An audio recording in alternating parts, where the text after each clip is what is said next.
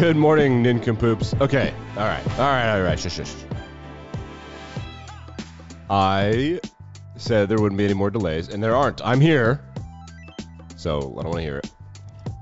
My wife's plane, scheduled to land in North Carolina at the local airport at 10:45, landed an hour and a half away at 12:45. So here I am.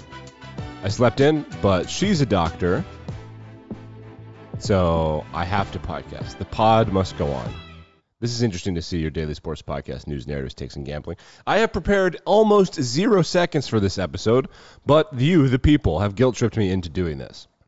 For all of you located in the not Eastern time zone, I hope I can catch you on the way to work. For those of you located in the Eastern time zone, RIP. Okay, let's start with the NBA Finals. No prep. Remember the early days? No prep. The Warriors were up 16 against the Boston Celtics, and thank God that some of these games are good. The finals have been great so far. Warriors were up 16 at one point, I believe, but halfway through the second quarter, they go to halftime up 11. Boston cuts it all the way down. They take the lead. Then, at the buzzer on the third quarter, heading into the fourth quarter, some dude, was it Looney? I don't even remember, hits a three-quarter court-ish shot that just banks in, and they never looked back. The Warriors end up winning by, I actually don't remember, but double digits. This is a fact-based program. 10. I was right, double digits. They win by 10. I told you to bet on the Celtics. Shouldn't have done that. Whoops. Crazy things did happen last night, though, and I wanted to mention one of the craziest fucking stats I have ever seen in the history of sports. A streak came to an end last night. Steph Curry, in his NBA career, played 233 consecutive games in the playoffs with at least one three-point made until last night. And if you thought that it would be better for the Celtics if Steph when is he going to have an off game? He had an off game and they win.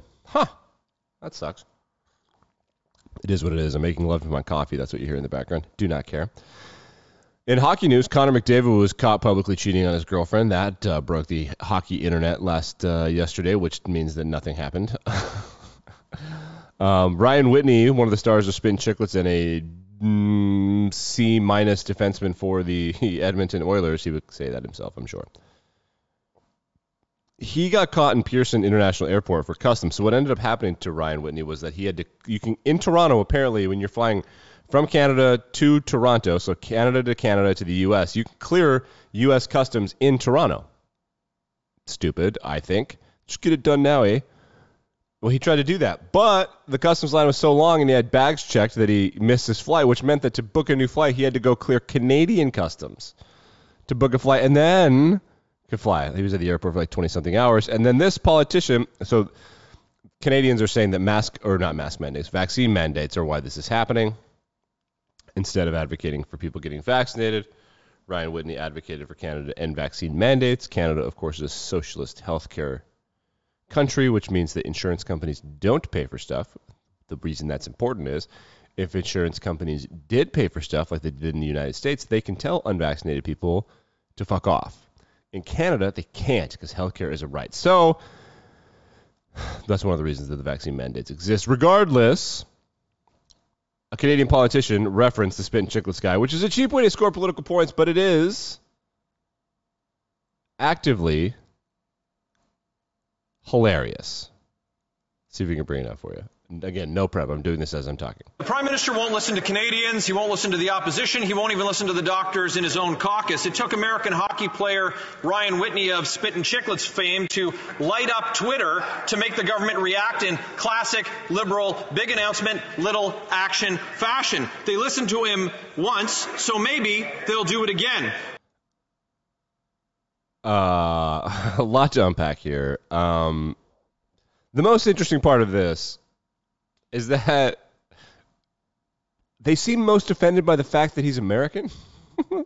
That an American hockey player, like they play hockey in America. Okay. I found that funny. Again, no prep for today's show. The Eagles have a wide receiver on their roster. His name is Devin Allen. He ran the third fastest 110-meter hurdle time in the history of the 110 hurdles. That's fun. Good for you, buddy. Omaha bracket was set last night. I don't actually know who won for sure, but we are going to Google it. Hold on, Google. I want to Google Stanford baseball. I know that Oregon State beat Auburn because the SEC only has half of the field, and if Auburn had won, they would have 5/8 of the field. But alas, it was not to be. But the ESPN or the College Football Reddit had an interesting tweet that expanding the college football playoff, if your motivation is to have less SEC dominance, that might not necessarily be how it turns out. I agree. Current SEC teams in the College World Series include Texas A&M, Ole Miss, Arkansas. Oh, no, it is Auburn. Oh, RIP, Oregon State. My bad. Texas A&M, Ole Miss, Arkansas, and Auburn. Future SEC teams include Texas and Oklahoma. Whatever. Stanford is there. And so is Notre Dame. So some big name schools. There are no Rices or Cal State Fullertons here, buddy. These are huge schools. I mean, Ole Miss is significantly the least popular and smallest fan base of here. And I think on one side of the bracket is like all the big dogs. I could be wrong, but I'm pretty sure one side of the bracket has like A&M, Texas, Notre Dame, and like Oklahoma, right? Let's Google the schedule. See, normally I would prepare this. I can't. I'm not awake. Okay, so yeah, one side of the bracket, A&M, Texas, Oklahoma, Notre Dame. Other side of the bracket, Stanford, Auburn, Arkansas, Ole Miss. So that's just the SEC West. I mean, you put Texas A&M where Stanford is, and it is literally the SEC West. That's a bummer. That's annoying. I would like the SEC teams to be more split up, just so that we could watch the country get all mad and defensive. But I guess do Texas and Oklahoma, do they count? I don't know. I don't give a shit anymore. Conference realignment anymore, man. Like, it is what it is. So when do we start? First game is going to be Friday, June 17th. That'll be Stanford versus Arkansas, followed by Texas versus Notre Dame. Day game, Eastern Standard Time for Stanford versus Arkansas. So you can screw around at work and watch some college baseball starting on Friday, and that's on June 17th. The national championship will be 10 days later, June 27th. Well, that'll be game 3. So remember, the way this works, and I'll explain it, there's 8 teams that are in Omaha right now, but there are 2 different sides of the bracket. Like the 8, they're not all interacting.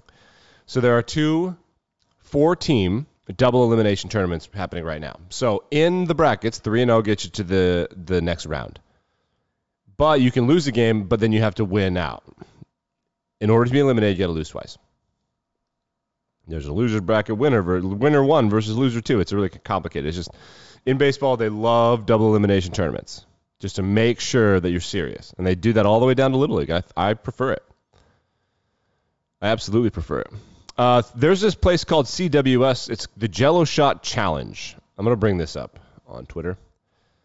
This bar apparently people don't like it because the Jello Shot Challenge is which fan base can drink the most Jello shots. I don't know. This tradition cannot have been going on for very long because LSU is not represented here. They used to dominate the College World Series, but they haven't been back in a while. So their fans, here's how many Jello shots they can have. Michigan, 211. Texas Tech, 152 Jello shots. Arkansas, 832. 832. Mississippi State, 236. Auburn, 112. Louisville, 150. Vanderbilt, 145. Florida State, 167. And Mississippi State, 236. I definitely like this record to get broken by the Ole Miss people. Love it. They're going to have to go fast because I don't know that Ole Miss is going to be there for very long, but that's just me. I love stuff like that. I'm a big fan. Do I have more stuff for you? Oh, my God, I do. Yes, so in the game last night, the best player on either team was Andrew Wiggins, the former first overall pick. Andrew Wiggins was the year after Jabari Parker. So if memory serves, Andrew Wiggins was drafted in 2015. That was the same draft as the Joel Embiid draft. They were teammates at Kansas, though Embiid was hurt the whole time. Otherwise, they would have won by like 1 million. So he gets drafted. I forget where he goes. Some team with green. It was either Milwaukee. No, it wasn't Milwaukee. It was Minnesota. And then he just can't do it. He just does not have what it takes to be the guy. He just doesn't have it. Some people have it. He didn't. He doesn't. But on a team that's pretty supportive, he can be like the guy when the guy's not the guy. So Steph had a bad night. Andrew Wiggins had a great night.